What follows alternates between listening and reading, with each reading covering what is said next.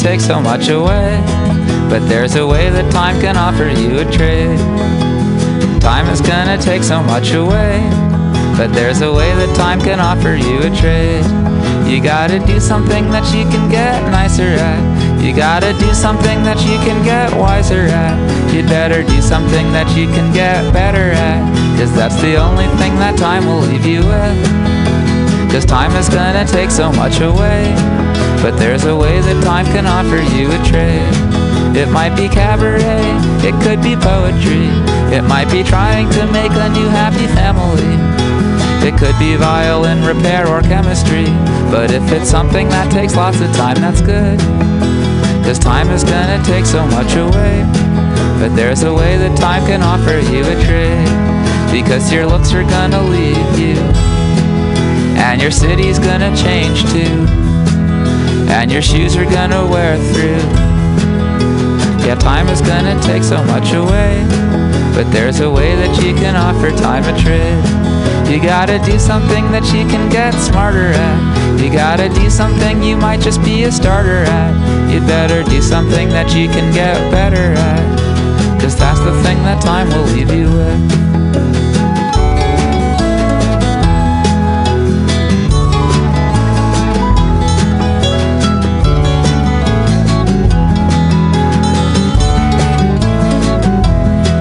And maybe that's why they call a trade a trade. Like when they say that you should go and learn a trade. The thing you do don't have to be to learn a trade. Just get something back from time for all it takes away. It could be many things, it could be anything. It could be expertise in Middle Eastern traveling, something to slowly sew to balance life's unraveling. You have no choice, you have to pay time's price, but you can use the price to buy you something nice, something you can only buy with lots of time. So when you're old, you blow some whippersnapper's mind. It might be researching a book that takes you 7 years, a book that helps to make the path we take to freedom clear. And when you're done, you see it started with a good idea. One good idea could cost you thousands of your days, but it's just time that you'd be spending anyway. You have no choice, you have to pay time's price, but you can use the price to buy you something nice. So I've decided recently to try to trade more decently.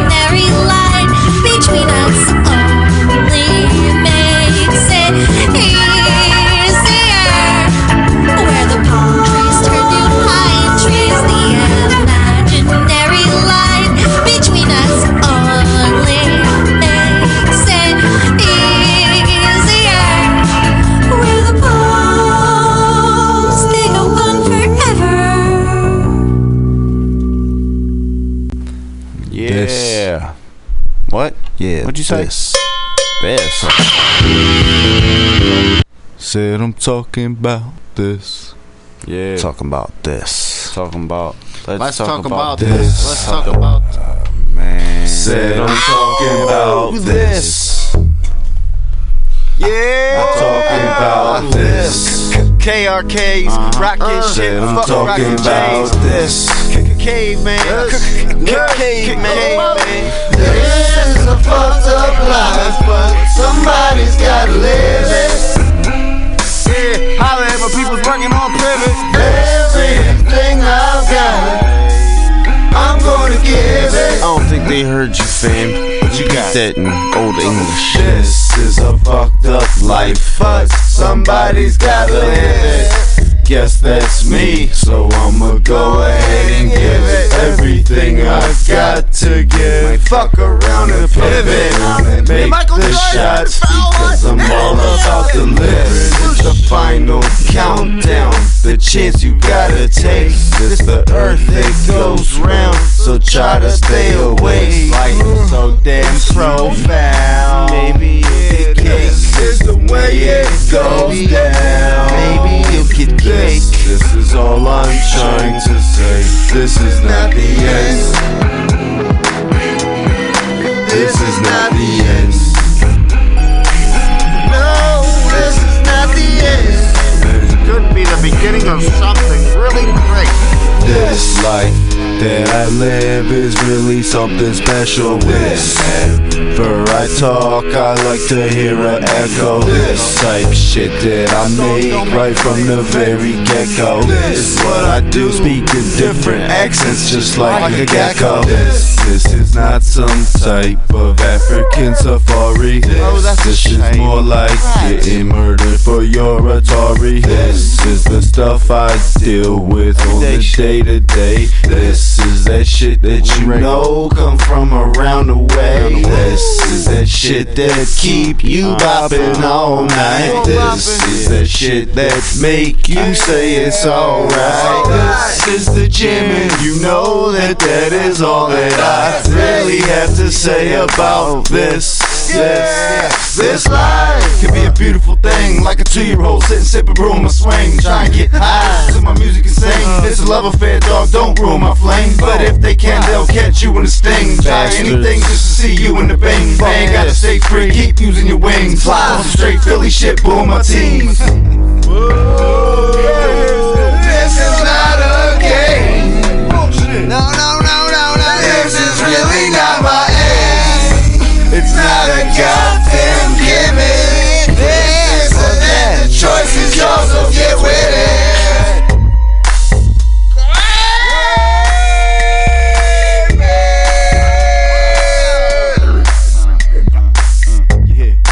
This is your brain. Crack. This is your brain on my music. And welcome to Weekly Review with Roman. Today, it's Friday, February 8th, 2019. Thanks so much for listening in. We're broadcasting live from Mutiny Radio. We're in San Francisco. We're on Ohlone Land. Thank you for listening in. Perhaps it's your first time listening. Perhaps you've listened in before. Either way, we appreciate you listening in. My name is Roman. Be doing the show today. And I have to say I'm a little bit tired. I am here, though. Grateful to be here. I had a long work day yesterday. Occasionally, on film sets, it's long days. So I had a day where I got up at 4 o'clock in the morning, was out the door by 4:15, and then I got home at like a quarter to midnight.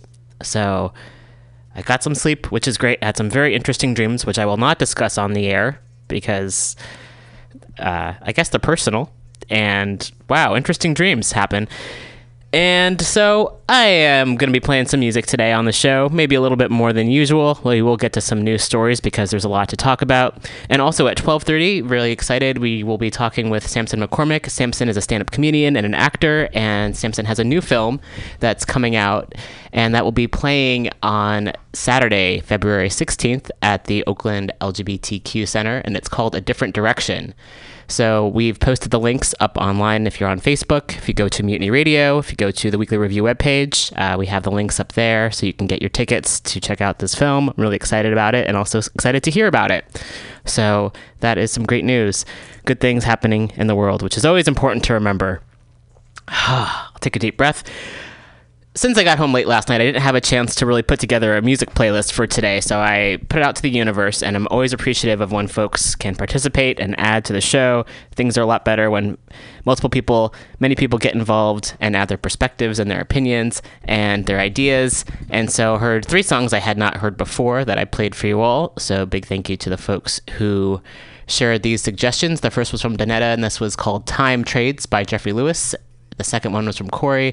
The song was called Where the Palm Trees Turn to Pine Trees by Scorpio Moon, and you can check them out, scorpiomoon.bandcamp.com. And then Matt suggested the last song, and that was called This by Caveman37. And you can check out that SoundCloud by going to soundcloud.com/Mikhail-Caveman-37. So, yeah, new music. New to me anyway, maybe new to you as well. Grateful for these suggestions. And we'll be playing some more music throughout the show. I'm waking up a bit. Haven't been doing a lot of caffeine lately. Again, sharing some personal info here. I did have some green tea this morning, so hopefully that will keep me going. And would like just to have a nice, relaxing show.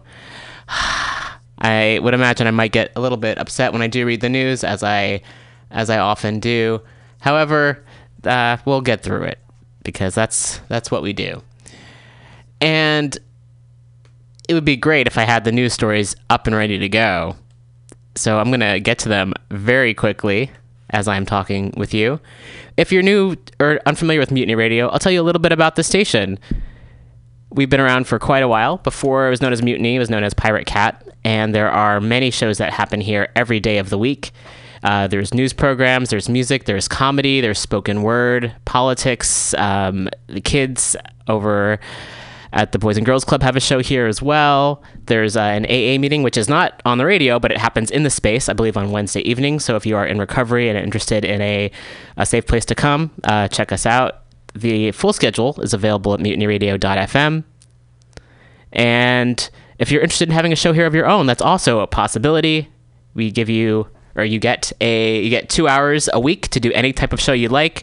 There's a quick training on the boards. It's pretty self-explanatory, and you pay monthly dues, and then you get a show, which is pretty great. And if you're interested in getting advertising to help pay for the cost of the show, that's also a possibility.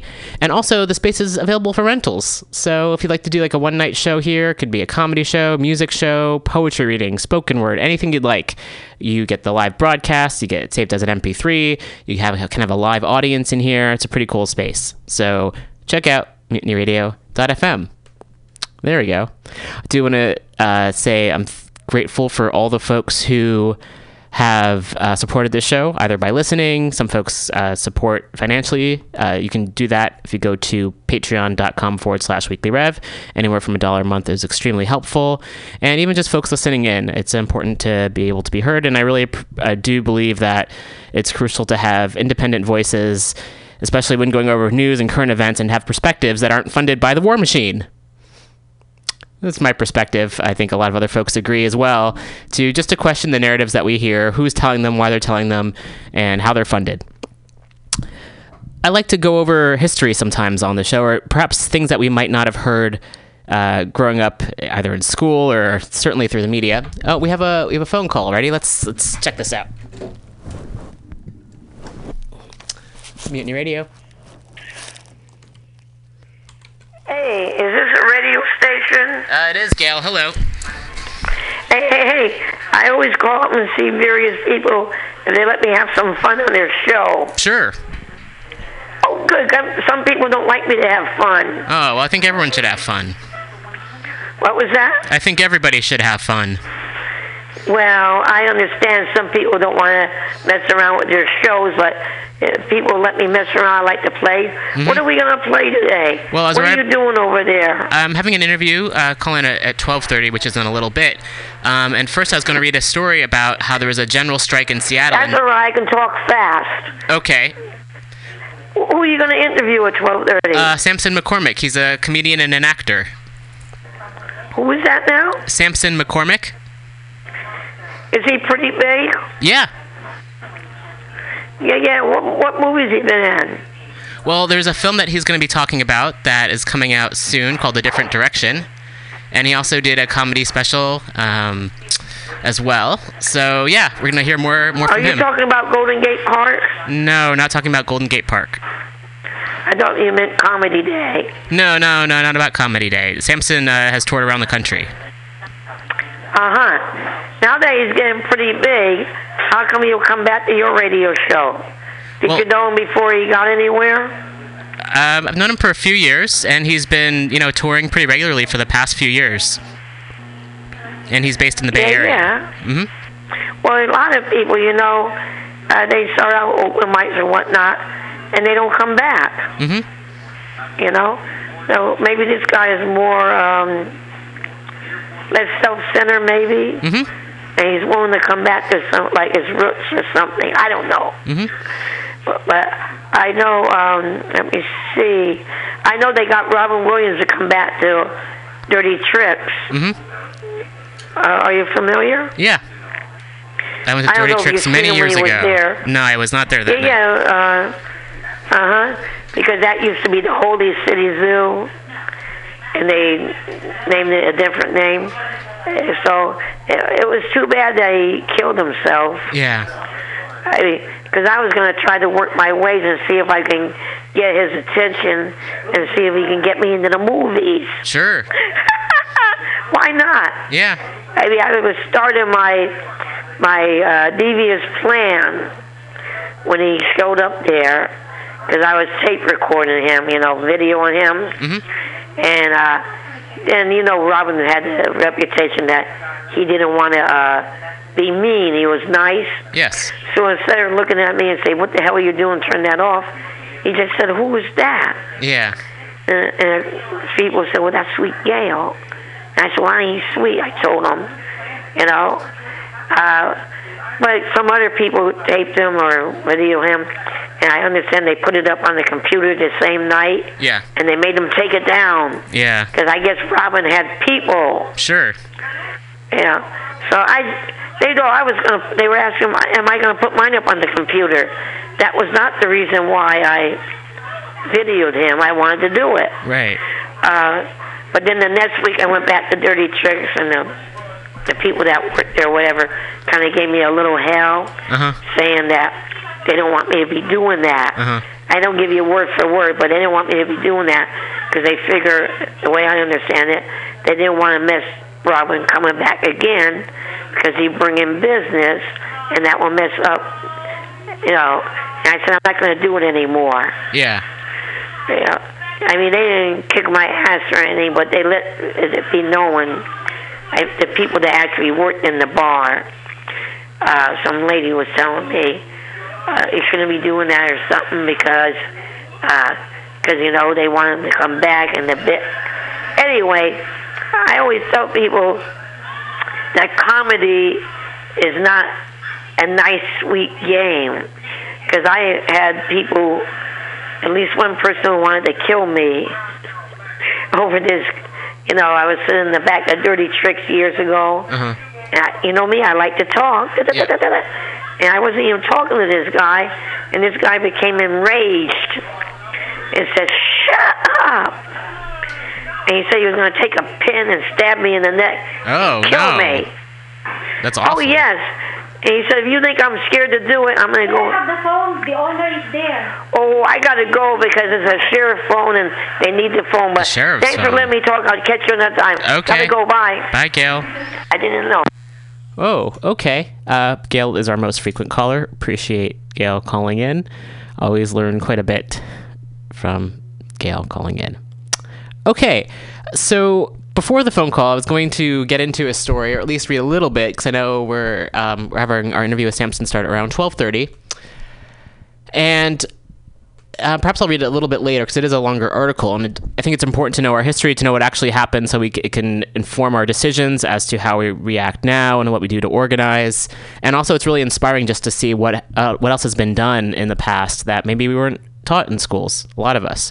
So in 1919, there was a general strike in Seattle when workers ran the city. So there's an article on Roar, which is Roar Mag, ROARMAG.org, and this came out on February 6th. And exactly 100 years ago today, which was back a couple days ago, 100 years ago on February 6th, workers in Seattle launched a general strike and ran their city for 5 days, placing it under direct democratic control.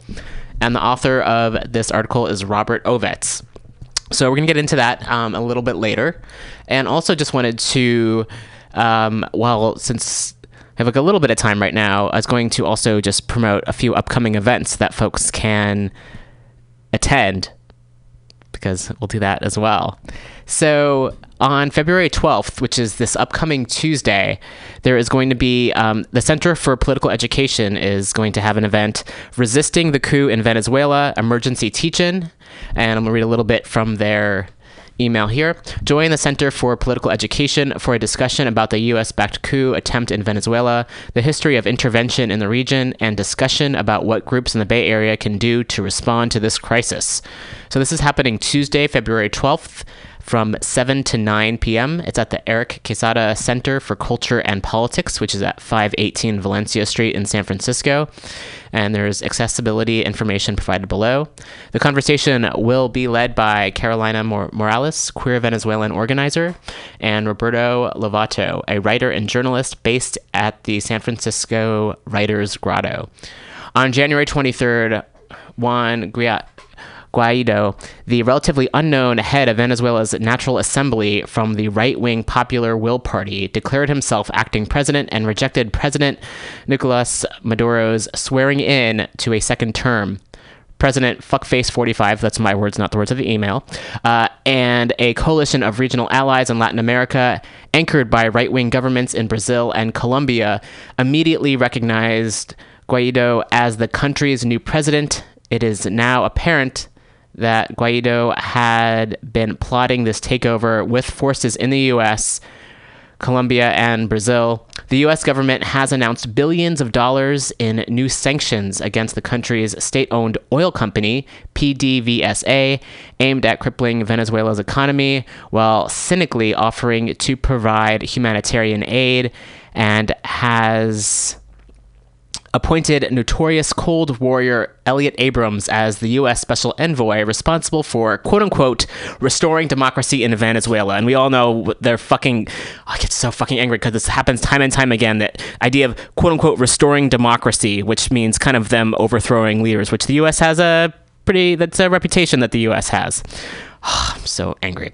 Anyway, okay, not yet 12:30 and I'm already angry. Great.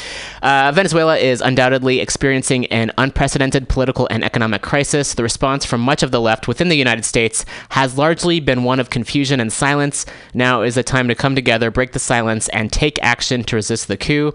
So for accessibility information for folks who are able to attend, 518 Valencia is a wheelchair accessible space. We will do our best to provide a reduced scent space and will designate a fragrance-free seating area. Please support our efforts to support the participation of community members with chemical sensitivities by coming to the event as low or no scent as you are able. This event will be recorded and available for viewing remotely. Excuse me. To request language interpretation, CART transcription, or access other needs, please contact center@politicaleducation.org by Sunday, February 10th. And you can also donate to the CPE.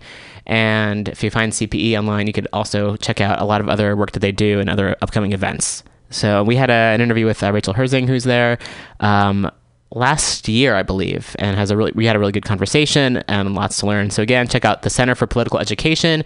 And this specific event is happening Tuesday, February 12th, 2019. All right, we should be expecting a call in a little bit. And another story that's I wanted to get to as well is people. Oftentimes, the recurring themes on the show are people in positions of power who do things to harm us, which is just pretty much what most folks in positions of power do, to be honest. However, occasionally there's someone who has a conscience and does the right thing. So, on February 5th, it was announced in the AP, which is a pretty, moderate A news source reported that the New Mexico governor has pulled National Guard troops from the border. This is written by Morgan Lee.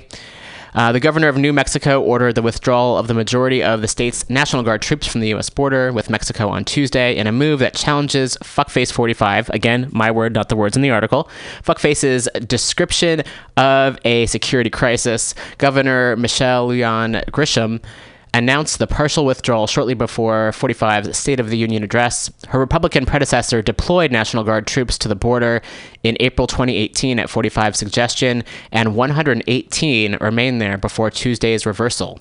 New Mexico will not take part in the president's charade of border fear-mongering by misusing our diligent National Guard troops, Lujan Grisham said in a statement. At the same time, the governor said a small contingent, around a dozen guardsmen, will remain in the southwestern corner of the state to assist with humanitarian needs in a remote corridor for cross-border immigration. She also mobilized state police to assist local law enforcement. I recognize and appreciate the legitimate concerns of residents and officials in southwestern New Mexico, particularly Hidalgo County, who have asked for our assistance as migrants and asylum seekers continue to appear at their doorstep, the governor said. At remote stretches of New Mexico's border with Mexico, large numbers of Central American migrants have surrendered in recent months to U.S. authorities. The perils of the state's desert borderlands have been highlighted with the deaths of Guatemalan immigrant children Felipe Gomez Alonso and Jacqueline Call while in U.S. custody in New Mexico. And there's a little bit more information as well. And the last paragraph, on Tuesday, she also directed 25 troops from other states, Arkansas, Kansas, Kentucky, New Hampshire, South Carolina, and Wisconsin, to withdraw from the New Mexico border. Well, first step in terms of getting rid of the border is to get rid of folks at the border and enforcing it in one way or another. So, somewhat of a positive spin on a situation that shouldn't even exist in the first place. However, grateful for that to happen.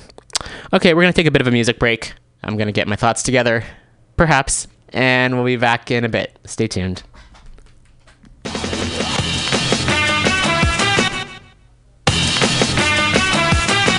Whether long-range weapon or suicide bomb, a wicked mind is a weapon of mass destruction. Whether you're Solarway Sun or BBC One, misinformation is a weapon of mass destruction. You could have Caucasian or rapport Asian. Racism is a weapon of mass destruction. Whether inflation or globalization, fear is a weapon of mass destruction. My dad came into my room holding his hat. I knew he was leaving. He sat on my bed, told me some facts, son. I have a duty calling on me. You and your sister, be brave, my little soldier. And don't forget all I told you. You're the mister of the house, now remember this. And when you wake up in the morning, give your mama a kiss. Then I had to say goodbye. In the morning, woke mama with a kiss on each eyelid. Even though I'm only a kid, certain things can't be hid. Mama grabbed me, held me like I was made to go, but left her in the stories untold. I said, Mama, it'll be alright when Daddy comes home tonight. Whether long-range weapon or suicide bomb, a wicked mind is a weapon of mass destruction. Whether you're Solarway Sun or BBC One, misinformation is a weapon of mass destruction. You could have Caucasian or rapport Asian. Racism is a weapon of mass destruction. Whether inflation or globalization, fear is a weapon of mass destruction.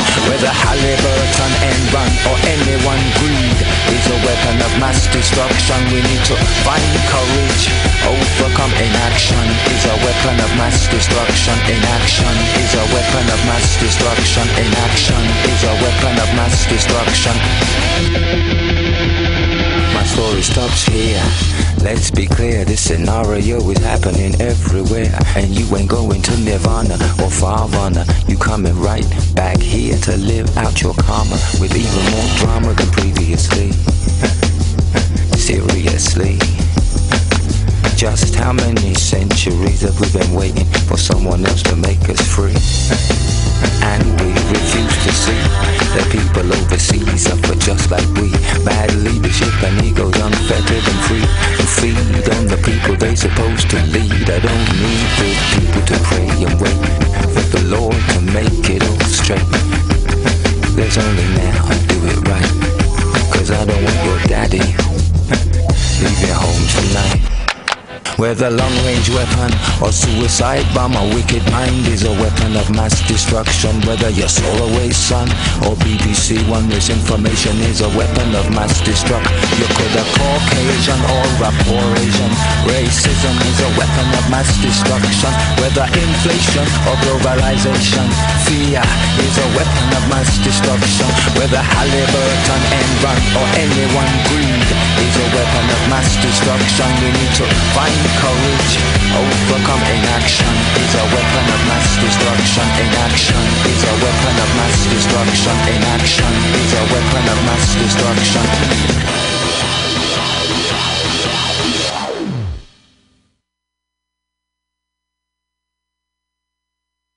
And welcome back to the Weekly Review. I am joined now on the phone by Samson McCormick. Samson, thank you for calling in.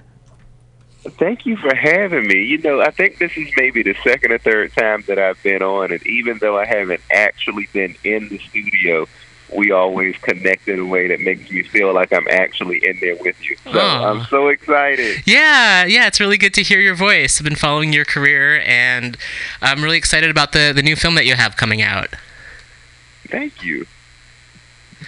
Yeah, so it's called A Different Direction, and I was hoping you could speak a little bit about that and tell our listeners what it was like making it, and give folks a perspective about it. Ooh, Lord. Okay, so this might be kind of loaded, but I'm gonna make it sweet for y'all. Oh, please. Yeah. So, of course, this film is a different direction in a lot of ways because, of course, you know, I am a comic and I've been doing that for almost 2 decades. Wow. I know. And so as long as I keep looking good, you know, I'm going to keep up the schedule that I do have. And it's just, you know, very important to create our narratives and share our narratives as people of color, as LGBTQ people, as anyone who society looks at as existing outside of the margin or oppressed people, which is why I wanted to start creating more scripted pieces. And so that's one reason for me why it was called A Different Direction. And it's also called A Different Direction because the protagonist of the story, his name is Frankie Bailey. He is a black gay 30-something who makes his living as a photographer and a writer. And, you know, of course, you know, for a lot of folks, you know, it's a lot of folks who check to check or gig to gig or, you know, payday to payday, and he's one of those people. Mm-hmm. And, you know, while dealing with that and also dealing with, you know, trying to date and all these other different things, he's confronted with one of the biggest challenges of his life, which is choosing mental and emotional health for himself. You know, a lot of us, we engage family members who can be toxic, and, you know, it doesn't mean that they're bad people, mm-hmm. but it does mean that sometimes we need to step away and put our fingers on our triggers and see, you know, what things we're affected by and how we can heal and how we can get better and have and expect better relationships. Yes. Yeah, there's a lot right there. Oh, it is. So what was the filmmaking process like for you this time? Oh my God, it was tedious. Mm-hmm. You know, I'm the type, I think I have a touch of ADD, you know, so I like to start doing a project. I like to finish it quickly and get on to the next thing. Yes. But with the film, you know, I'm also the executive producer of it, so I had to oversee everything. Oh, wow. So I had to make sure it drove me crazy in the best way. Yes. You know, making sure that everybody was on set at a certain time and working with everybody's schedules. The film as it is now is a lot deeper than the original script because I had to go back in and rewrite the original script. Mm-hmm. And so the story got a lot heavier. And so it's just really engaging with the cast to make sure that everybody delivered a compelling story, delivered a story that was authentic and something that people will be able to leave out of the theaters and talk about. Yes. Maybe even see and be able to, you know, see themselves in and choose better for themselves. Mm-hmm. And the hardest part besides all of that was developing the lead character, who I play one of the lead characters, who's Frankie, and I'm a bit more assertive than Frankie is. You know, I don't mind telling people how I feel and speaking up about things. Frankie is very reserved and soft-spoken, and he doesn't want to hurt anybody's feelings. Yeah. And he also dealt very heavily with depression during the film. And so while we were filming, I had to carry that character around. Yeah. And I think that I'm already a very loving and compassionate person, and I strive to be more of that every day. But feeling that and really sitting with those feelings and exploring what that felt like really helped me understand a lot more of my friends who live with anxiety, who live with depression, who live with, you know, a host of mental and emotional challenges. And it helped me to really understand it a lot better because I had to sit with that character until we got finished filming. Yes. Yeah. Wow, it sounds like quite a lot. And you mentioned something about visibility, which I think is so crucial and so important that, you know, films like this are made, so folks do have characters that they can identify with that might not normally be seen in other TV and film. Absolutely, you know, and it's very important because I've seen the change, you know, like when I started, you know, comedy years ago, like there weren't that many queer comedians. There were definitely no queer male comics of color. Very, very small, teeny tiny handful on a diet. You know, it was very, very small, and I've just seen the impact of having a small but mighty group who were determined to keep telling our stories, and I feel like that needs to happen in film because, you know, I think that we both can agree, you know, neither one of us on this phone are you know, straight and white, you know, and we know what it was like, you know, figuring ourselves out whenever we started figuring out what it was that was different about us and wanting resources to be able to figure out what that was. And I think one of the first things that you do is you look around. And looking around, you do look at the television and you don't see anybody who's living your story. Yeah. You don't see any stories that are relatable. And if you do, it's usually it's us being victims. And, you know, I got tired of looking at television and always seeing us, you know, playing down low men who are out cheating on their families or whatever. Or, you know, someone who's living with HIV or AIDS and distressed by the fact that they are, so they go out and infect everybody else. You know, it's always some outrageous narrative that's not authentic. Yeah. And you know, and now that I'm in Hollywood and the times that I have come down, I've been in a lot of the rooms, and a lot of the people who are telling these stories don't know anything about living those stories because they're not the identity. Right. And it's the same thing now with trans actors and actresses. Yes. There's a trending story right now about someone who's a straight white male, I believe, who's playing a trans woman in a new movie that's coming out. Yeah, and there are plenty. Yeah, unfortunately, that happens a lot, and it's really awful. Yeah, it's disgusting. And for me also, as someone who also has to do the business side, because there aren't people who are, you know, there aren't that many agencies who are picking up, you know, queer artists who, you know, overlook, you know, black talent and things like that.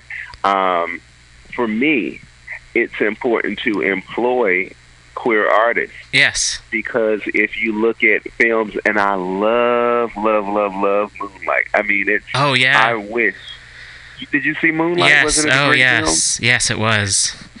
You know, I kind of envy, a little bit, I kind of envy some of the youth who are queer now, even though, you know, let's not get it twisted. It's still not any easier to be queer now than it was ever. But I envy them because I wasn't able to sneak into a theater when I was 15 and go see a Moonlight. Yes. I mean, imagine what that would have been like. Oh, yeah. To be able to have that as a part of our experience. And so I think that was great. And 10 years from now, we're going to be hearing from someone who was 15 at the time or 14 at the time who talked about how, you know, maybe they were living in some small southern town and they knew something was different about them, but they related to it. And that's a plus. Now, the negative, and I love Terrell. You know, Terrell is a friend who was one of the creators of Moonlight, and Barry, who was the screenwriter for it, are great black gay men. But one issue that I had with it is nobody who played in that cast is openly gay or openly queer. Yeah. Except for Janelle Monáe. Yeah. But there are plenty of black, I mean, it's still not a lot, but you can easily come to the community and look online and ask around and find black gay talent to play these characters. Right. So for me, that's a big thing, is creating these things so that we can be in them. Yes. Yeah, that's so important. You know, they're our stories. Yes, yes. So also, you know, along the lines with with writing them too, so the characters are then authentic. Yes, yes. And then sometimes you go out and you realize that you missed something. And so a lot of the process was just really sitting with the story. You know, and there are bits of the story that are connected to me. You know, I love my family, but I don't think that I had the most healthy experiences with my family, especially like with my mom. And you know, we all want to have healthy relationships, no matter what happens or what your experiences are. You want those people in your life, but sometimes it's just not possible. You know, sometimes you're not able to, because if everybody hasn't done their mental or emotional work or gone in and dealt with their trauma. Yes. You know, with trauma, there is generational trauma. You know, things happen to our grandparents, that happen to our parents, and they pass it down to us. Right. And somebody has to go, okay, well, I'm going to change, and this change is going to start with me. Yes, yes. And so the film hopefully will encourage people to acknowledge that part, to acknowledge that, you know, it's very easy for us to be 25 and 30 and 35 and 40 years old, sometimes older, and still have toxic relationships with relatives. And it's nothing to be embarrassed about. Yes. You know, it's never too late to acknowledge trauma. It's never too late to acknowledge needing to get out of or change a negative or toxic or unhealthy relationship and to move towards health. So that's what the film is about. And I'm proud of it too, because, you know, I'm always like doing humor, but there are funny moments in the film for sure. But it's the first dramatic piece that I've done in a long time. Oh, that's so exciting. I'm really looking forward to seeing it. Yes, and we were lucky too. We have Daryl Stevens from Noah's Ark and Boy Culture. He plays an incredible character. I wish we all had a character like him in our lives. He plays the best friend to my character, and that character's name is Travis Mitchell. And you know, he shows up and he's like, hey, you know, you're going to have to start taking accountability for how you feel, how you're showing up in your own life, and start making better decisions. And you know, the character my character's kind of down and out, and, you know, down on his luck, you know, and in the black church they call it broke, busted, and disgusted. That's what they call it. And you know, and Travis shows up and he, you know, helps him out with food and talks to him and you know, and helps lift him back up. And we were also very lucky.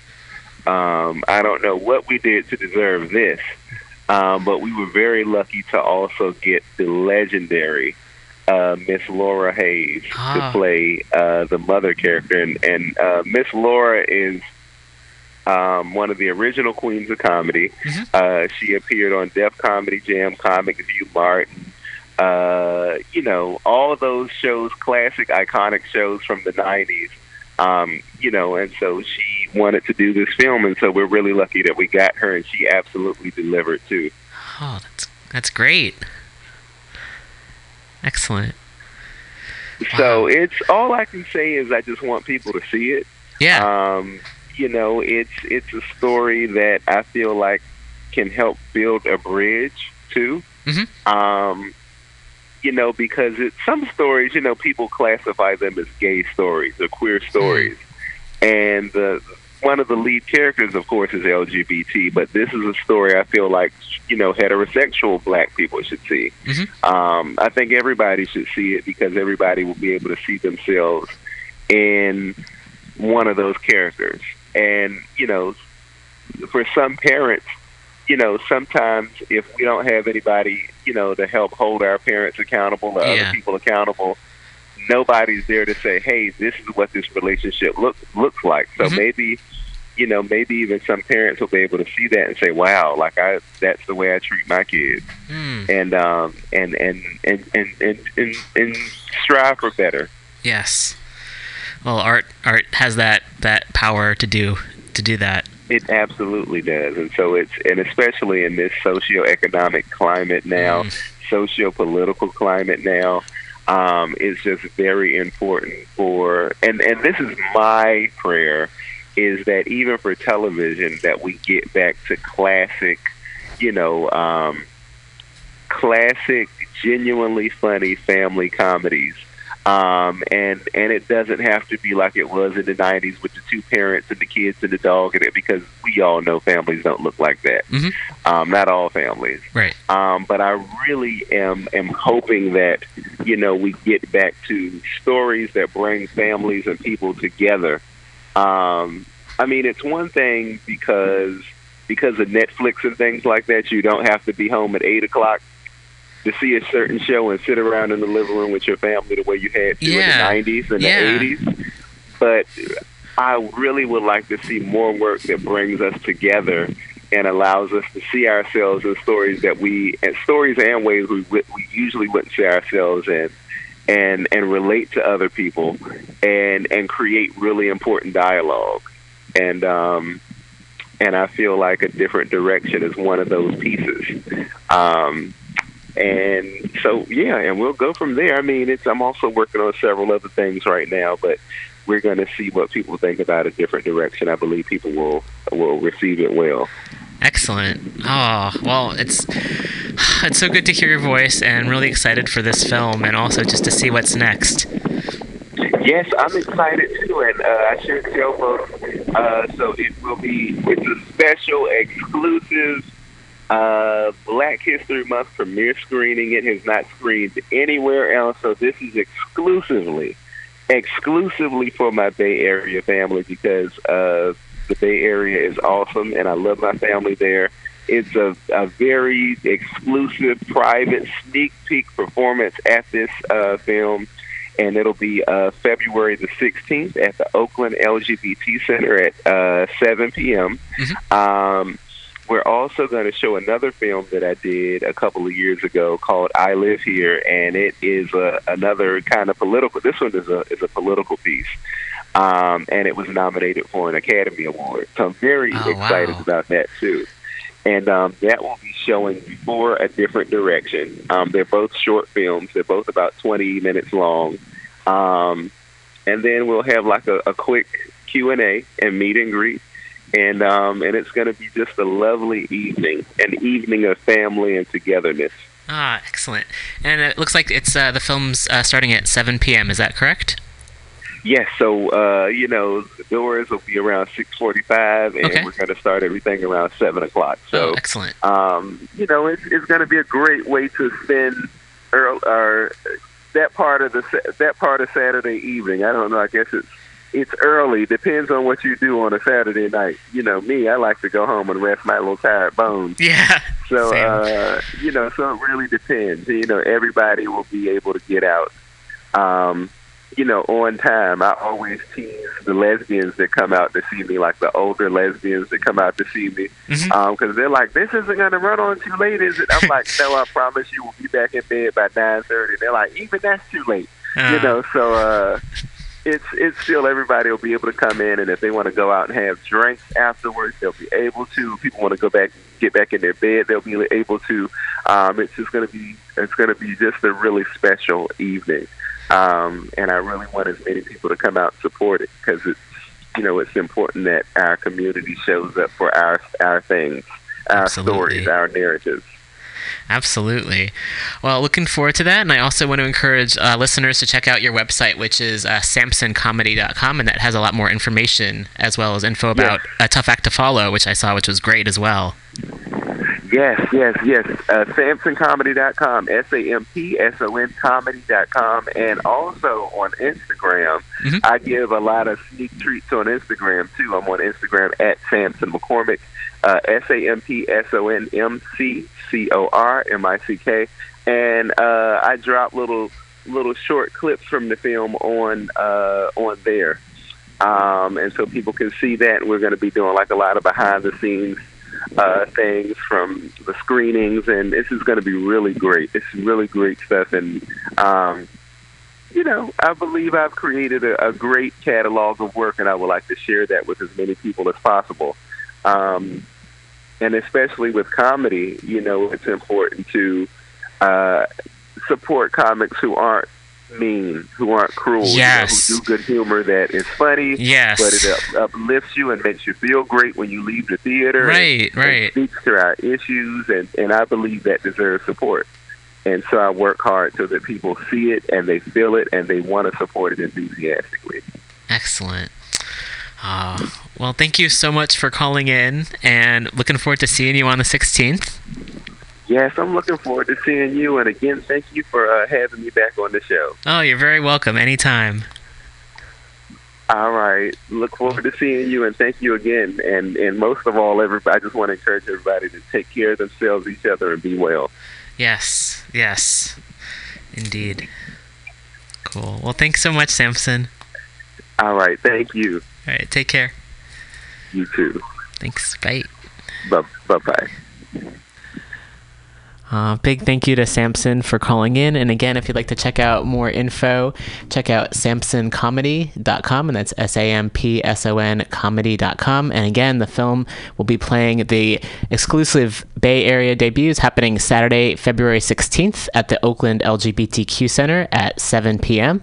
There's a Facebook invite. We've also posted this on the Mutiny Radio page as well as the Weekly Review page on Facebook.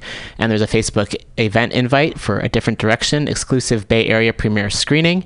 So it's again, that's February 16th. That's Saturday at 7 p.m. at the Oakland LGBTQ Center, which is at 3207 Lakeshore Avenue in Oakland. So please do get your tickets. There's links to get tickets on Facebook. Cool. All right. So again, big thank you to Samson for calling in. We're going to take a bit of a music break, and we'll be back in a little bit. Stay tuned.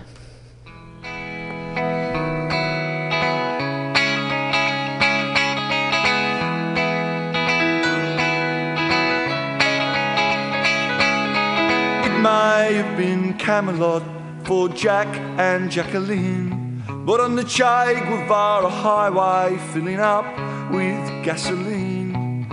Fidel Castro's brother spies a rich lady who's crying over luxury's disappointment, so he walks over and he's trying to sympathise with her, but he thinks that he should warn her that the third world is just around the corner.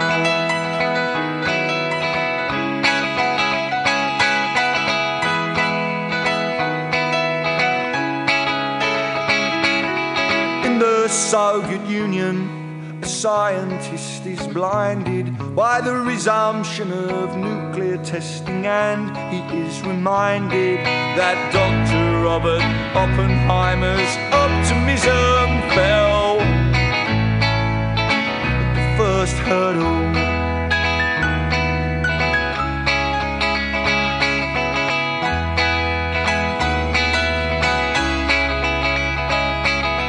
In the cheese pavilion, and the only noise I hear is the sound of someone stacking chairs and mopping up spilled beer, and someone asking questions and basking in the light of the 15 fame-filled minutes of the fanzine writer.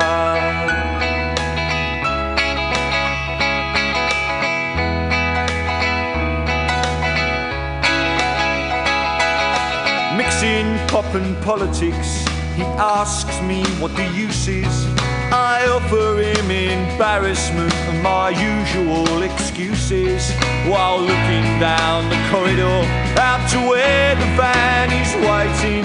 I'm looking for the great leap forward.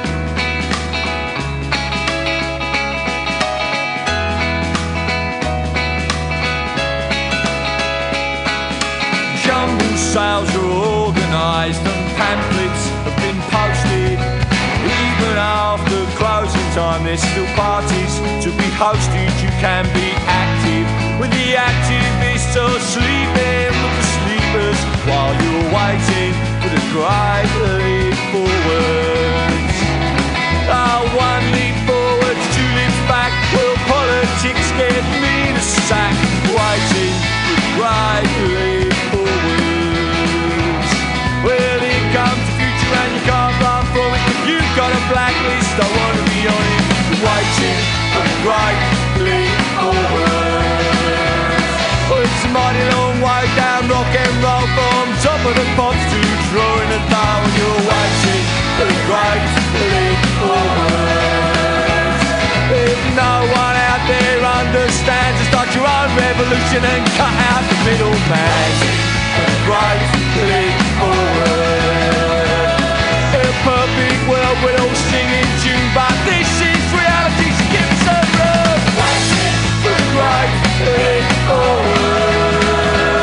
So join the struggle while you make the revolution is just a t-shirt away. Waiting for the great leap forward. Waiting for the great leap forward. Waiting for the great leap forward. Waiting for the great leap forward. Beat me up, Scotty! Waiting for the great leap forward. Waiting for the great leap forward. Waiting for the great leap forward. Waiting for the great leap forward. All right, and welcome back to the Weekly Review. Again, big thank you to Samson McCormick for calling in. Really looking forward to seeing a different direction. Again, that's February 16th at the Oakland LGBTQ Center. So we're going to go back to the story I was going to read earlier. This is from roarmag.org, and this is an event I hadn't heard of until very, very recently, so I thought I would share that with listeners out there. It's important to know what's happened before and what we can do in the future. So, title of the article, When Workers Ran the City, the 1919 Seattle General Strike, and this came out on February 6, 2019. It was written by Robert Ovitz. Exactly 100 years ago, on February 6th, workers in Seattle launched a general strike and ran their city for 5 days, placing it under direct Democratic control. For the U.S. working class, the end of World War I was a time of both danger and opportunity. On October 25th, 1919, The Nation magazine made an extraordinary claim that 1919 was the year of the revolt of the rank and file, a time in which authority cannot longer be imposed from above. It comes automatically from below. This is the revolution. The nation was not that far off. Revolution was in the air, both in the U.S. and around the world, and workers engaged in general strikes and factory occupations to make it a reality. In the U.S., the climax of the wartime class struggle lay in Seattle, where workers launched a general strike and for 5 days took control over the city. Revolutions also swept Mexico and Russia. A workers' uprising erupted in Germany. A revolutionary government came to power in Hungary. Socialists took over Vienna. Insurgencies spread throughout the collapsed Ottoman Empire. Workers took over factories in Italy and the Netherlands. Independence movements were in the ascent in many colonies. And a general strike took hold in Winnipeg, Canada. Wartime wildcat strikes had threatened to disrupt war production. The author's book, When Workers Shot Back, Class Conflict from 1877 to 1921, documents the U.S. government's response to the strike by introducing a temporary labor planning policy to arbitrate labor conflicts. This arbitration scheme, a prototype for later New Deal labor relation laws, actually fed the strike wave as workers further expanded newfound gains by continuing to organize, escalating their tactics, expanding mass support, and circulating their struggles. workers' radical actions were on the rise. Between September 1917 and April 1918, workers carried out general strikes in 6 cities. From 1915 to 1917, the number of strikes tripled to a stunning 4,359, and the number of workers on strike rose by 250% to 1.2 million. By 1919, the number of strikes leveled out at about 3,400, but the number of workers who struck quadrupled to 4.1 million.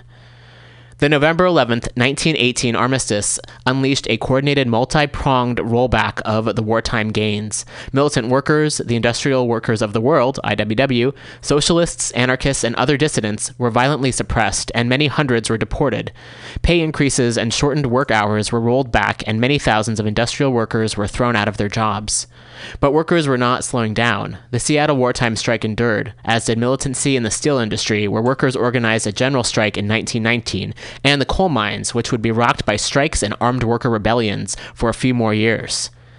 In February 1919, workers in Seattle shut down the city and reopened it under worker self-management. For just a few days, the general strike demonstrated that workers would tactically escalate to establish a vibrant living example of what C.L.R. James called a post-capitalist future in the present.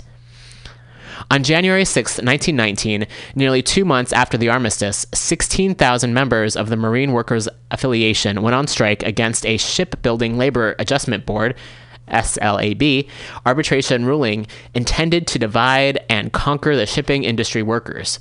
By January 21st, the strike had grown to 35,000 skilled shipbuilders and other shipyard workers. The workers were protesting the continuing wartime wage controls by which the international unions, the U.S. Navy, and U.S. Emergency Fleet Corporation, which was controlled by big business, collaborated to set wages under the authority of the SLAB, often awarding the highest wage increases to skilled workers. Although the war was over, SLAB continued to assert control over wages and issued an award without a raise.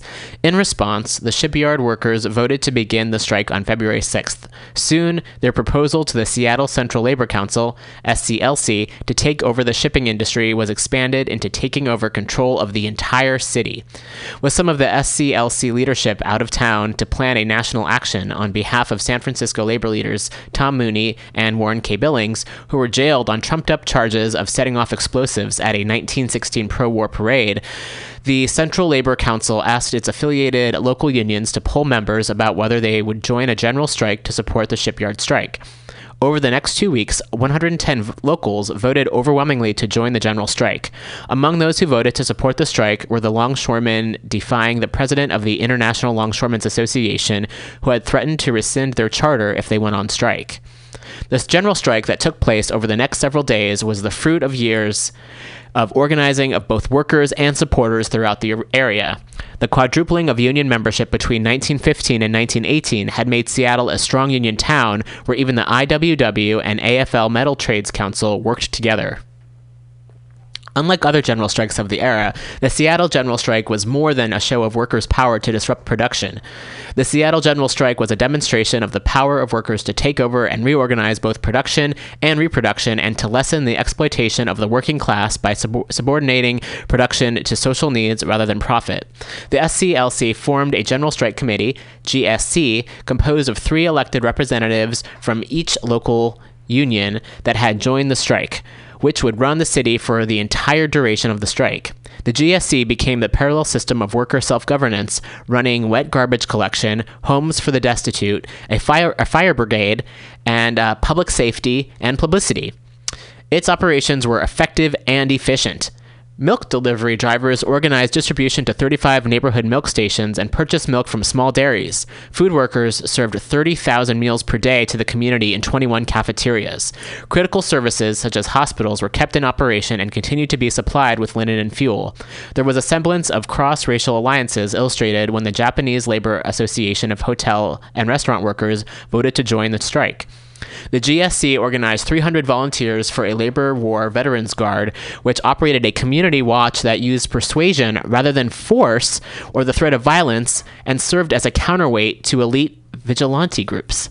The watch successfully kept the Skid Row bars closed and troubles to a minimum. It was so effective that, during the general strike, the redundant chief of police said no further police were needed because the unions were providing their own security. And Major General Morrison attested to the peacefulness and orderliness of the city. No one was arrested in retaliation to the strike during this period, and despite pressures to prosecute strikers under state criminal syndicalism laws, prosecutors were unable to charge even one person with a seditious speech or act. Workers running the city had such power that employers and government officials, including commissioners, the mayor, and the Port of Seattle, approached the GSC for permission to resume limited services or business operations. Diffusing the leadership of the strike among 110 local unions also reduced the vulnerability of the general strike to the threat of repression. In fact, the GSC wasn't even the leader of the strike. It was more like the coordinating body. The Seattle Union Record, the General Strike Committee's daily newspaper, explained the tactics and strategy of the general strike. They are singularly alike in nature. Quiet mass action, the tying up of industry, the granting of exemptions, until gradually the main activities of the city are being handled by the strike committee. The Seattle Union Record summed up the qualitative difference between a strike, which applies leverage to shut down production, and the general strike they had launched, which took over production to reorganize and subordinate it to social needs. Not the withdrawal of labor power, but the power of the strikers to manage will win the strike. Labor will not only shut down the industries, but labor will reopen under the management of the appropriate trades, such activities as are needed to preserve public health and public peace. If the strike continues, labor may feel led to avoid public suffering by reopening more and more activities under its own management. The workers' paper provided a daily source of information that flowed outward from the GSC to the strikers and their supporters and back again with news and information to the GSC. Strikers produced and distributed the newspaper. Although its production was centrally organized and subject to possible disruption, it was less valuable than the telegraph or telephone, both owned by corporations. The centralized horizontal organization of the GSC and the use of the newspaper to establish two-way communication between the strike coordinators and the rank and file were an expression of the lessons strikers had learned over the previous decades about coordinating a workers' insurgency. The Seattle strikers replaced the elite-controlled local government with one run by the workers and the wider community. The GSC supplanted the dominant system of organizing life in the city according to representative democracy and capitalism with a new system of direct self-governance and a needs-based production plan. The strikers did not waste any effort asking for changes or contending for more power. Rather, the strikers took over and ran their workplaces and communities, deciding what they needed, how much work was required to provide it, and with whom they would share both the work and output of their labor. Their general strike was qualitatively different from any other strike, general or otherwise. They did not shut down production or demand concessions from the factory owners as was common during World War I. That would have left the capitalist relations of production in place. Rather, the workers made the decisions themselves, shifting the strike beyond just disrupting capitalist relations and instead carving out a short-lived autonomous space where they could exercise their multiple visions of what life could be like. The Seattle General Strike is unique in American history, perhaps more analogous to the 1871 Paris Commune or the seizure of vast estates by the Mexican revolutionaries over the preceding decade. The Seattle General Strike shows what is possible when workers nonviolently seize control of the means of production and reproduction. The storm clouds of repression began forming over Seattle rapidly. The state attorney general and the University of Washington president, Henry Suzzallo, who was also the chairman of the State Council of Defense, called upon Secretary of War Newton Deal Baker Jr. to send in troops. Nearly 1,000 sailors and Marines were deployed around the city. They were joined by U.S. Army troops from Camp Lewis, who set up machine guns, although it is unclear exactly at whom they were pointed. Suzzallo used his university's Reserve Officer Training Corps students as paid uniformed guards. The private Kiwanis Service Club, whose membership included professionals and elites, advised its members to stock up on arms in preparation for a fight. Seattle Mayor Hansen added 600 more police, armed 2,400 special deputies, and requested that Governor Lister send in the National Guard. With his forces in place, the mayor issued an ultimatum for the GSC to end the strike by February 8th. As the strikers considered the mayor's ultimatum, and the old order reappeared at gunpoint.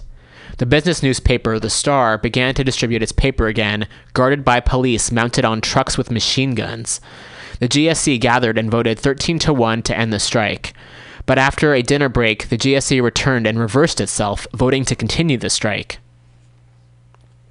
The American Federation of Labor, AFL, intervened to break the general strike, demanding that workers of its affiliated locals return to work. The AFL leadership understood that the backbone of the Seattle strike was formed by local unions defying their own international unions and violating its contracts with employers.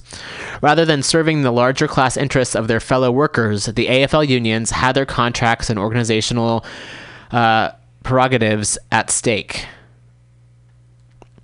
The AFL's influence over its members was mixed at best. The streetcar workers returned to work, but offered to go back out when the GSC called on them. The Teamsters also returned to work, but they were expected to vote in favor of a strike again. When the GSC voted to end the strike on February 11th, the shipyard workers continued their strike. In October 1919, longshoremen in Seattle refused to load a shipment of 50 freight cars containing guns manufactured by Remington Arms for the counter-revolutionary White Russians fighting the Soviet government. In the meantime, the labor printing plant and the offices of the local Socialist Party and IWW Hall were raided and 39 Wobblies were arrested. The general strike was broken by the combined force of capital, the state, and the AFL, a combined force that the striking workers could not fight. The Seattle General Strike demonstrated that informal groups of workers building counter-power on the shop floor could go beyond disrupting production, democratically reorganizing and redirecting it to serve human needs. The General Strike established workers as the power holders in the city. Self-organized workers shifted control almost imperceptibly by reappropriating the existing resources and wealth and redirecting it for the needs of reproduction. The genius of the workers' tactics and strategy was to avoid direct contestation over power. Such a conflict would have inevitably meant the asymmetrical use of force and violence that the workers could not expect to win in one city alone. As the History Committee of the General Strike Committee wrote in March 1919, our experience will help us understand the way in which events are occurring in other communities all over the world, where a general strike, not being called off, slips gradually into the direction of more and more affairs by the strike committee until the business group, feeling their old prestige slipping, turns suddenly to violence, and there comes the test of force. When the efforts by the insurgents towards self-governance during a general strike take on the form of a dual power structure, it effectively reorganizes society. Reappropriating the means of production and reproduction displaces the existing institutions that govern both the society and the economy. In this situation, a general strike takes on revolutionary aspects insofar it flips the traditional power balance, disarming elites while empowering the general population. The workers managed to take over control of Seattle without the use of violence. The Seattle Union Record explained the reason for the absence of violence. Apparently, in all cases, there is the same singular lack of violence which we noticed here. The violence comes not with the shifting of power, but when the counter-revolutionaries try to regain the power, which inevitably and almost without their knowing it passed from their group. Violence would have come in Seattle if it had come, not from the workers, but from the attempts by armed opponents of the strike to break down the authority of the strike committee over its own members. We had no violence in Seattle and no revolution. That fact should prove that neither the strike committee nor the rank and file of the workers ever intended revolution. By transforming disruption into transcending capitalist social relations, a general strike could provoke a revolution without the need for workers to take up arms under certain conditions. A general strike that places the means of production in the hands of the community and subordinates the economy to direct democratic worker control can only succeed in the long run if the strike is spread throughout a broad geographic area, expanded into other critical sectors of society and the economy, and carries broad support among the population. Without such... Oh, we have a phone call. Mutiny Radio. Yeah. Are you doing your interview yet? Hi, Gail. Oh, yeah, we already had the interview. How are you doing? I had to, you see, I'm in a boarding care. Oh, okay. And it's not my phone. They let me use it, but, you know, they don't want me to keep it all the time. I see. So anyway, so let me see. So the guy got mad at me because I can see he was frustrated. because he used to be pretty big, from what I heard. He used to open for bigger celebrities, and now he's back doing open mics, you know. So I guess he was frustrated that he wasn't progressing in his career. I mean, everyone has their own opinion. So he got very enraged to me and said, "Shut up." Oh. I give you the general idea. He said he's going to take a pin and stab me in the neck and kill me. Oh, no. And he said, if you think I'm scared of going to jail or whatever, I'm not. So another comedian stepped in and was protecting me. And he told him, do you want to die for this woman? So, and I didn't want no one fighting over me. I told the guy who was helping me I appreciated it, but I don't want. He said, well, he's not going to get hurt. You know, the other guy will be able to take care of the other guy. I said, well, I don't want him to get hurt either. You know, that's my premise, that people think comedy is a big, happy family. No. I don't think so. No. You know, yeah, I think it's pretty much cutthroat. Yeah, and it can another be. guy thought I wanted to beat him up, so maybe he wanted me to get beat up. Oh. And I got thrown out of places, man. So, I don't know. Did you interview this guy person or over the phone? Over the phone. Yeah, well, how does he find his comedy experience? Is he finding that people are pretty much stabs in the back, cutthroats, want to stab you in the neck with a pen? That didn't really come up in the interview. He was talking more about a film that he just produced and wrote and started. Oh, yeah, you got to get out there and promote the film. Yeah, but he's toured a lot. I mean, he's been doing comedy for over 2 decades. And he's toured around the country. Recently, you know, Tiffany Haddish. She was on Dr. Oz. Okay. And she was talking about how she'd been working on it since 1997. Wow. And Hollywood didn't recognize her until 2017. Yeah. Wow. So a lot of times people see someone that becomes famous and they think, oh, they're overnight sensation. People work a really long time. Then they sit down and start talking to them. And they find out they've been working years and years on it. Oh, yeah. See, I've been fooling around trying to get somewhere at least since the 80s. Oh, wow. You know, maybe even before that. But in the late 80s, this guy was an actor from the 50s and maybe even back further, which I've seen him in an Alan Ladd movie. I don't know if you know Alan Ladd. And I know the name. He talked me up and got me the casting ladies to cast me in background for a Midnight Caller. Are you familiar with that one? It sounds familiar. Well, it was a series they filmed in San Francisco for like 3 or 4 years. Anyway, so you see, he got me in that way. But then I realized that I'm not going to be getting any lines. And you know how I like to talk. Yes. So I kind of wasn't so much interested in that anymore. I know this other guy, he has a big, long sheet of paper of all the things he's been in movies and TV series. But as I understand, he never got a line. And I want to talk. So, but him and another guy was on a Robin Williams film doing background, and they picked his friend out to have lines to play a security guard, and they gave him lines, and they gave him a dialect coach and everything. Wow. So,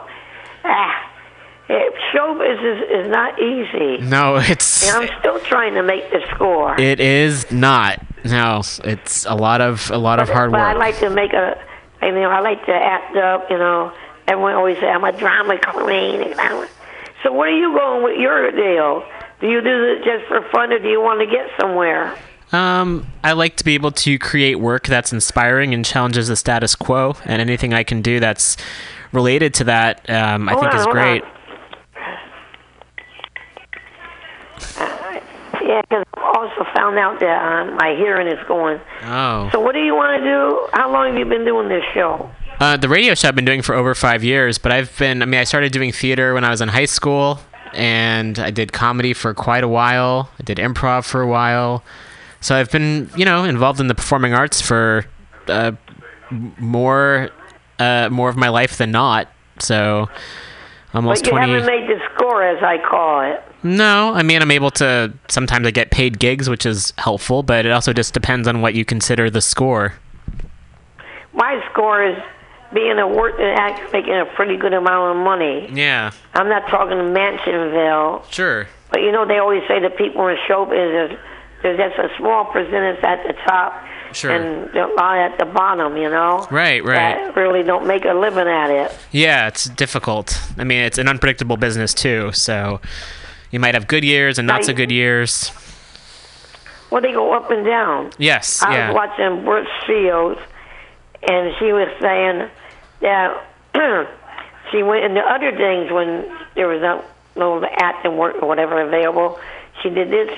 She went and wrote books, and she did this. And, it's like people say it's up and down, up and down. Yes. Like John Travolta was a big star, and then he went down, then he went back up. Right. And now Bryan Cranston, the guy that was cooking up the Met or whatever. Yeah. Finally hit the big time. I forget what was that show name. Breaking Bad. Yeah. Now he was in it for many, many years, and he didn't get famous into that, I guess. Well, yeah, he was in Malcolm in the Middle before that, but yeah. And his father was an actor too. Mm-hmm. He never much got anywhere. He was in the movie with the giant grasshoppers. Oh, that sounds interesting. But he never made no progress. Yeah. I mean, he got, but he didn't hit the big time. So I haven't given up yet. I just have a little setback. Sure. I was making a little progress in this comedy thing. Uh-huh. People would let me go do their shows. I wasn't making no money, but I was getting experience. Yeah. I figured. And then someone wrote me up in the San Francisco Weekly Electronic. And, then my arthritis got really bad. Uh-huh. I mean, it took me like 10 years to come up with something really disgusting and interesting. The thing I call the pussy story. Uh-huh.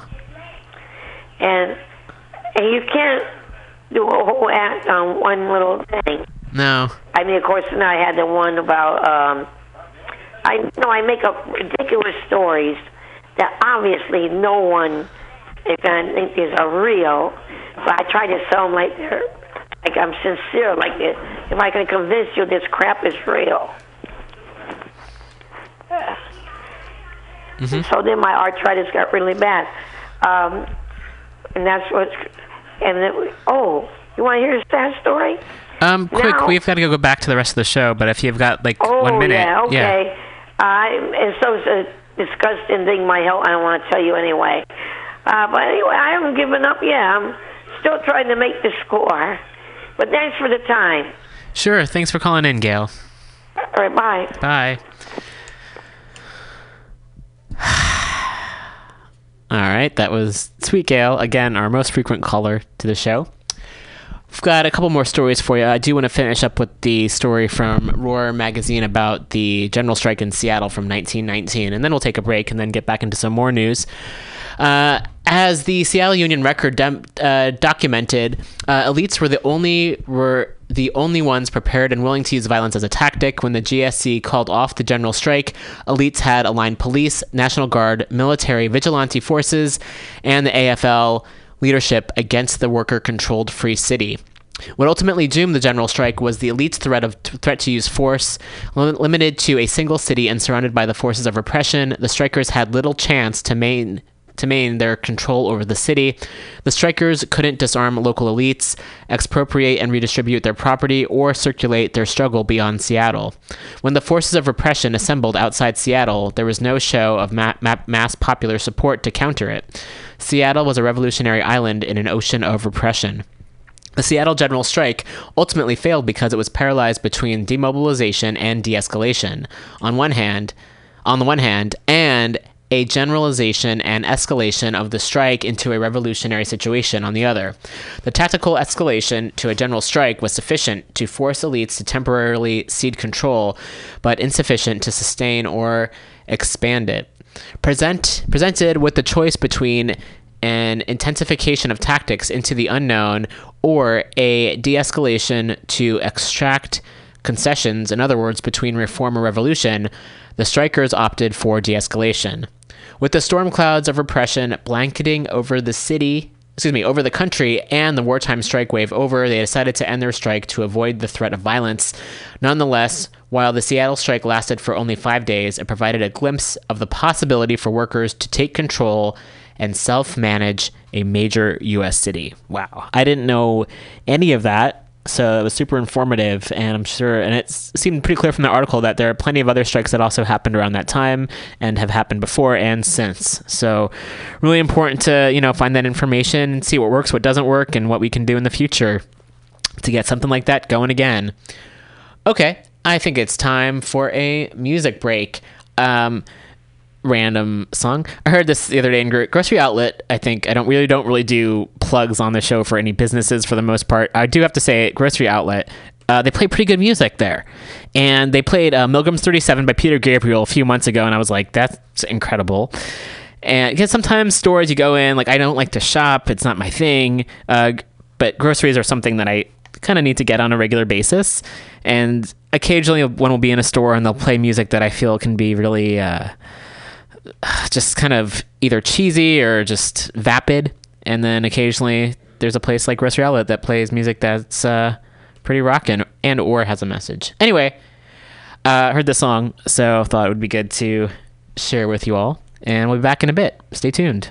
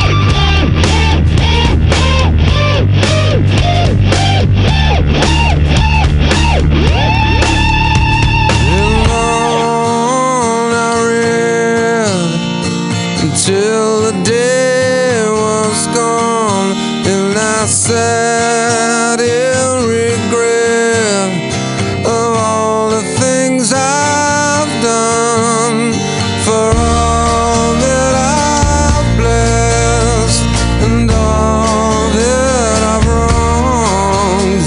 In dreams until my death, I will wander on in your house. I long to be room by room, patiently I'll wait for you there, like a stone. I'll wait for you there,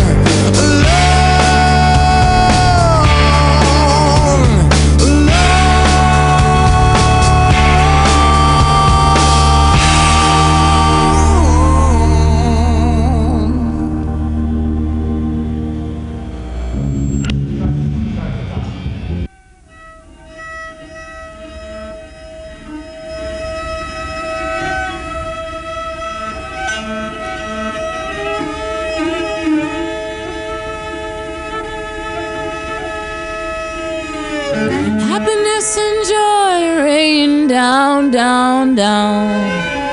Happiness and joy rain down, down, down.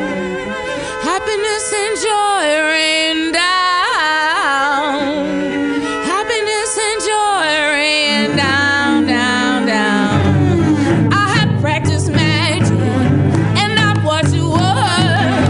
It has been decided that I am a conjurer. Conjurer. Protection goes before me. Protection is all around. Protection stands beside me, for this is sacred ground. Speak good things into being. Abundance all around. Happiness and joy rain down, down, down. Happiness and joy rain down, down, down. I have practiced magic and I've watched it work. Decided that I am a conjurer. I am a conjurer. I am a conjurer. Speak good things into being. Abundance is all around. Happiness and joy rain down, down. I have practiced magic and I've watched it work. It has been decided that I am a conjurer. I am a conjurer. I am a conjurer. I am a conjurer. Protection goes before me. Protection is all around. Protection stands beside me, for this is sacred ground. Speak good things into being. Abundance is all around. Happiness and joy rain down, down. Happiness and joy rain. Happiness and joy rain. Happiness and joy rain. Happiness and joy rain. Happiness and joy rain down, down. Happiness and joy rain down. Hello, and welcome back to the Weekly Review. That was Monica McIntyre with Conjurer. And coming up next, has a new story that happened out of New York. This story is from Gothamist. You can find it at gothamist.com. Also providing a trigger warning before, didn't really provide it at the beginning of the show, but wanted to now before this story. Guards pepper spray protesters at Brooklyn jail where inmates went without heat for a week. This was written by Stephen Nesson for WNYC News, and this came out on February 4th. After more than a week without heat and power, conditions at the Metropolitan Detention Center in Brooklyn showed signs of improvement on Sunday evening, but not for everyone. Emergency generators are on, and heat has been restored to parts of the federal jail, but public officials and lawyers who toured the facility again Sunday told reporters not everyone has heat, and some inmates are going without their medication. NBC New York reports that lights were seen turning on at the facility after 6:30 p.m. For the past week, many inmates have been on lockdown in cells without electricity or heat during days of bitter cold. How is that? We live in a third world country? The mother of one inmate, Yvonne Murchison, asked, "Where's the president on this? He's worrying about the wrong issue. Where's he on this? Everyone in there is not guilty, and even if they were, they're human beings." Murchison's son, Desmond, who she says had been awaiting trial for a year at the Sunset Park jail, shouted to his mother through metal grates on Sunday. Murchison then led a group of protesters into the building and were met by guards who used pepper spray. Several protesters came running out minutes later to cover their faces in water and milk. An NYPD spokesman said no arrests were made. And they include video here as well. Lawyers meeting with clients reported coughing fits from everyone in the meeting room. One federal defender, Amanda David, said that in the 4.5 years of doing this work, she's never seen conditions this bad. It is very apparent that there is a massive failure of caring here, a massive failure of proper supervision, a massive failure of planning, Congressman Gerald Nadler said after touring several floors on Sunday. Nadler said the warden told him power would be restored by noon on Monday. Con Edison was reportedly waiting for a missing component to arrive Monday morning, and then full power could be restored. Nadler said there was heat in several parts of the building, but many cells remained frigid. He said the warden told him 600 blankets from the city had been distributed, but City Councilman Brad Lander, who was also on the tour, said he didn't see any blankets in any of the cells they visited. And they share a tweet from Scott Herchinger as well. They have video footage as well. Nadler said he's spoken with the acting director of the Bureau of Prisons, who seemed to be acting with more urgency after the protests began last Friday. The NYCLU is calling on the Bureau of Prisons to allow family and legal visits immediately. Today's confrontation between the Bureau of Prisons and family members of police jailed at MDC highlights the desperate need to address the dangerous, inhumane, and unlawful conditions inside the facility, Executive Director Donna Lieberman said in a statement. This has gone on for far too long. The BOP must act immediately to get the heat and lights back on, to restore family and legal visits, and resume programming within the facility. It is essential that BOP ensure that no detainee be subjected to retaliation for peacefully protesting this inhumane treatment. Wynn Hornbuckle, the Deputy Director of Public Affairs for the Department of Justice, issued a statement on Monday morning saying the electrical power at the Bureau of Prisons BOP facility at MDC Brooklyn was restored at approximately 6:30 p.m. Sunday evening. With the heat and hot water operational and the restoration of electrical power, the facility can now begin to return to regular operations.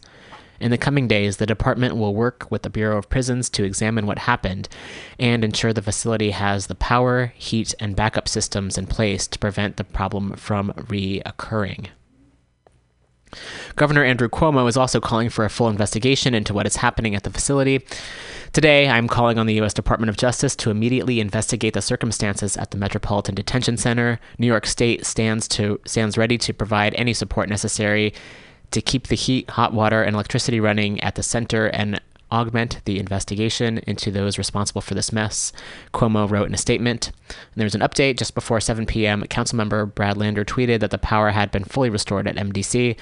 Lander told Gothamists that he had spoken to the warden, who also confirmed that the power was running again.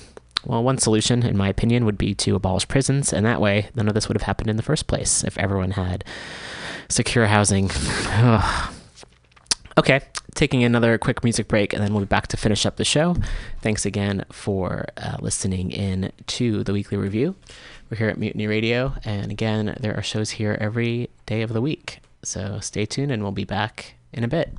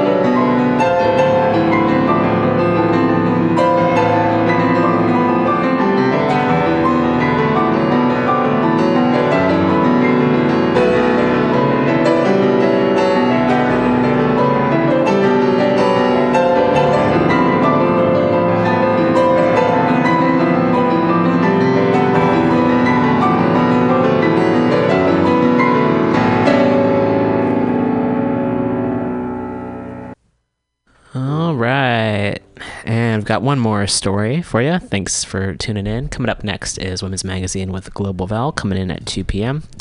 This is just a brief story we have here. Transgender woman alleges attack by gay men outside West Hollywood bar, and this came out on February 7th, and you can find this at wehoville.com. A transgender woman has alleged that she was assaulted by 5 gay men on Saturday night outside a bar in West Hollywood. Alba Martinez has created a GoFundMe account to raise money to help cover her basic costs, which she describes as rent, groceries, and utilities, as well as medical costs, first aid supplies, mental health prescriptions, medications, and pepper spray, and fixing my phone. In her GoFundMe post, Martinez said the attack occurred outside a gay bar. And she says, as a trans woman of color, there are virtually no spaces where I am safe, and getting ganged up on by 5 gay men in West Hollywood, the supposed gay capital of LA, was absolutely terrifying, she wrote. I was violently attacked in the face, bruised and cut up, and left unconscious in a dark alleyway. As of publication, Martinez has raised $8,799, far exceeding her $3,500 goal. WeHoville, which is the name of the publication, has reached out to her via email, but has yet to receive a response. And she says, I haven't had much time to emotionally process what has happened in this traumatic event. She wrote on her GoFundMe page, behind the straight faces and joking demeanor I carry around when dealing with trauma, this time I found myself crying whenever I had even a minute alone to myself. The tears would come down a straight path, but I'd be silent and my reactions were limited to a dead stare at nothing. I feel more empty than ever before. It's a lonesome feeling that I've been suffering through a lot lately. I feel pressured to put on a front whenever things get extra tough for me in my experience from being a trans woman, specifically of color. People consistently tell me to accept this reality, but do not take into consideration how my reality and all of these experiences have affected me and my mental health. I'm taking the time to describe my own narrative to the people closest to me reading this.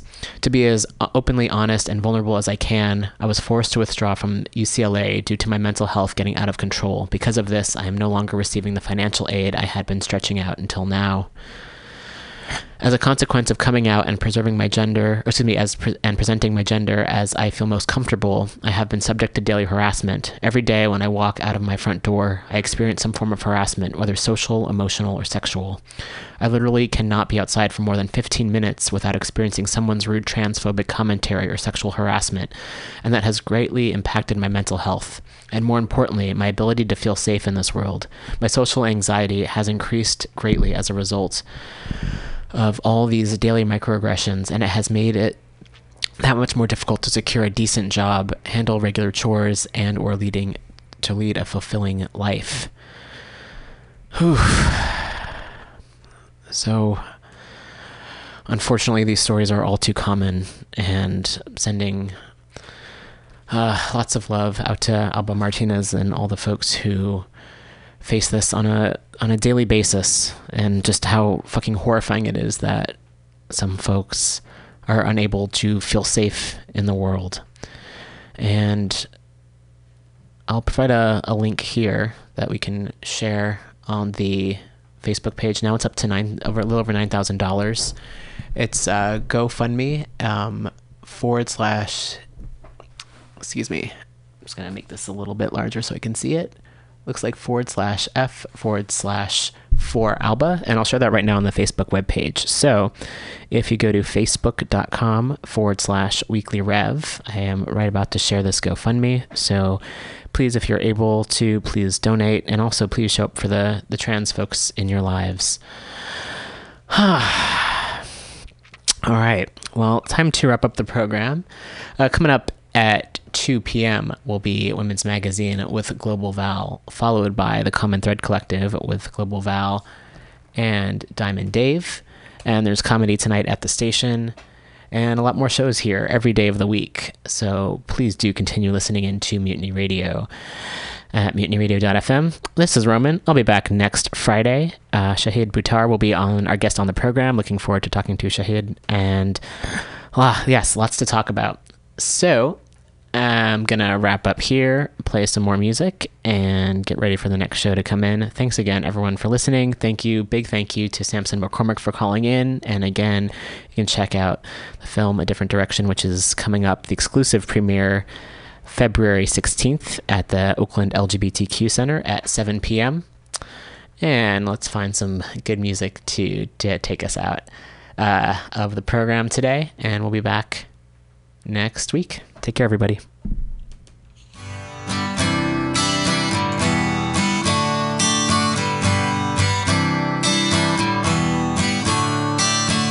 Don't you know, we're talking about a revolution. It sounds like a whisper. Don't you know, we're talking about a revolution. It sounds like a whisper. While they're standing in the welfare lines, crying at the doorsteps of those armies of salvation, wasting time in the unemployment lines, sitting around waiting for a promotion. Don't you know, talking about a revolution. It sounds like a whisper. Poor people gonna rise up, get their share.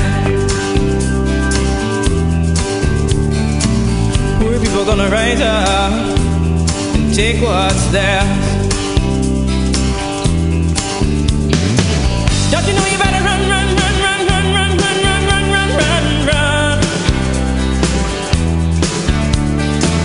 Oh, I said you better run, run, run, run, run, run, run, run, run, run, run, run. 'Cause finally the tables are starting to turn, talking about a revolution. Yes, finally the tables are starting to turn, talking about a revolution. Talking about a revolution, while they're standing in the welfare lines, crying at the doorsteps of those armies of salvation, wasting time in the unemployment lines, sitting around waiting for a promotion. Don't you know, talking about a revolution sounds like a whisper. Are starting to turn, talking about a revolution. Yes, finally the tables are starting to turn, talking about a revolution. Oh no, talking about a revolution. Oh no, talking about a revolution. Oh no.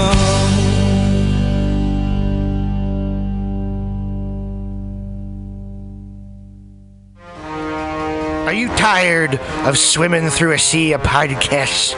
Are ye on a raft without a paddle? Well, gather around me, sea dogs, and get aboard me pirate ship as we set sail for the seas of MutinyRadio.fm. From there, you can captain your own pirate ship as you sail through over 44 different shows for all of your listening pleasures. They've got live comedy to small business advice, LGBTQ friendly to sports, vinyl to gutter punk. MutinyRadio.fm has the best programming the internet ocean has to offer you. I bet my peg leg on it, or I ain't scurvy shit-faced McRat.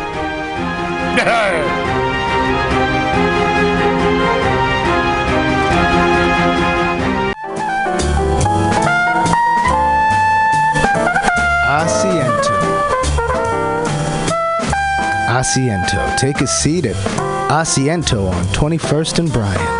Meet friends for a drink, have delicious tapas, and a relaxed community atmosphere. Asiento, honestly, is a wonderful place.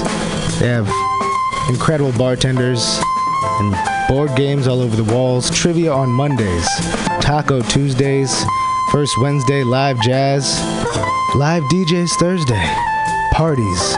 The food is darn good.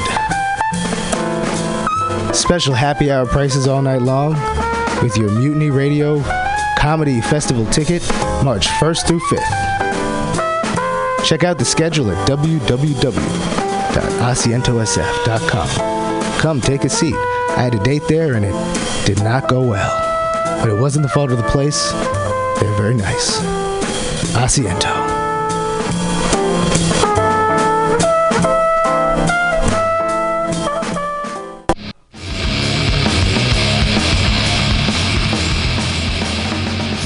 Hungry for a burger? Mutiny Radio thinks you'll find the best burger in San Francisco at Counteroffer, located inside Bender's Bar and Grill. Counteroffer's menu aims to please your drunk face.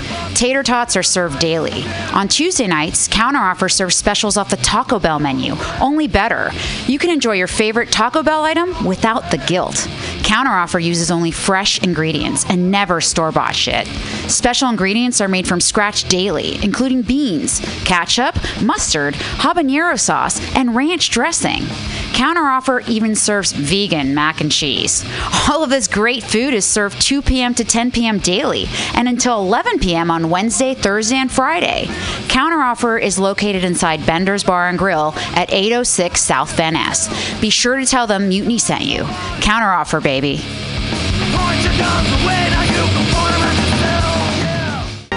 should listen to Mutiny Radio at MutinyRadio.fm. It's a great place to listen to crazy things.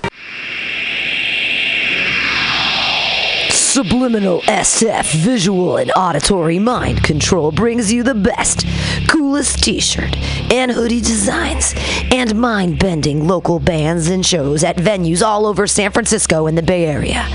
Subliminal SF is here to destroy your sense of normalcy and plant ideas in your skull to make you cooler and a more awesome person.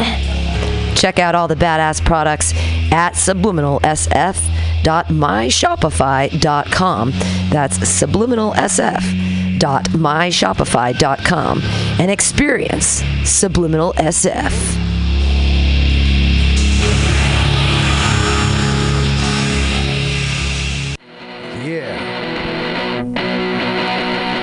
Welcome. Bender's Bar and Grill, located at 806 South Van Ness in the Mission District of San Francisco. Your favorite bar with awesome bartenders, rotating local art, and a killer back patio.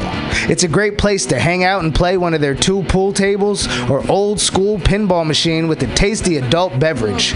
Live music every Saturday for only $5. Bender's brings you face-melting metal and rock and roll. The last Friday of the month, punk, rock, and schlock delivers super fun karaoke with Aileen. Come on, what's not to like? They even have Counteroffer inside, frying up the tots with sexy hot burgers for your face. Open every day at 2 p.m. Their happy hour goes till 7 p.m. Bender's is proud to be a sponsor of the Mutiny Radio Comedy Festival because they're an awesome community asset to the dirtbags who keep art alive in the Mission. Bender's Bar and Grill.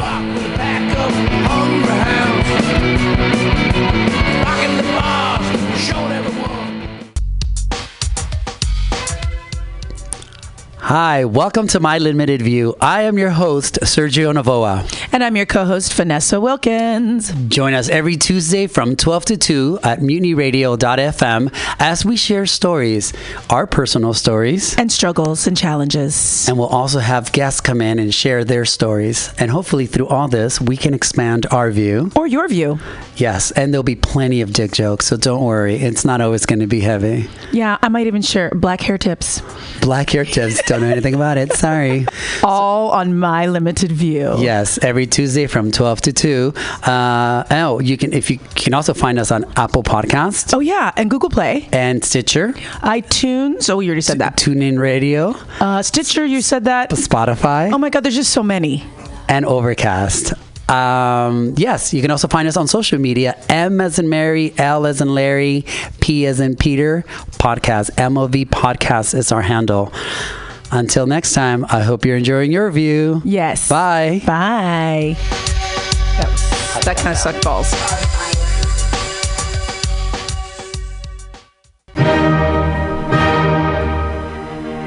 Good evening there, my friends here at MutinyRadio.fm. Chester Cashcock here, and giving you my love and regard as well as movies over there. And I just wanted to let you guys know that anytime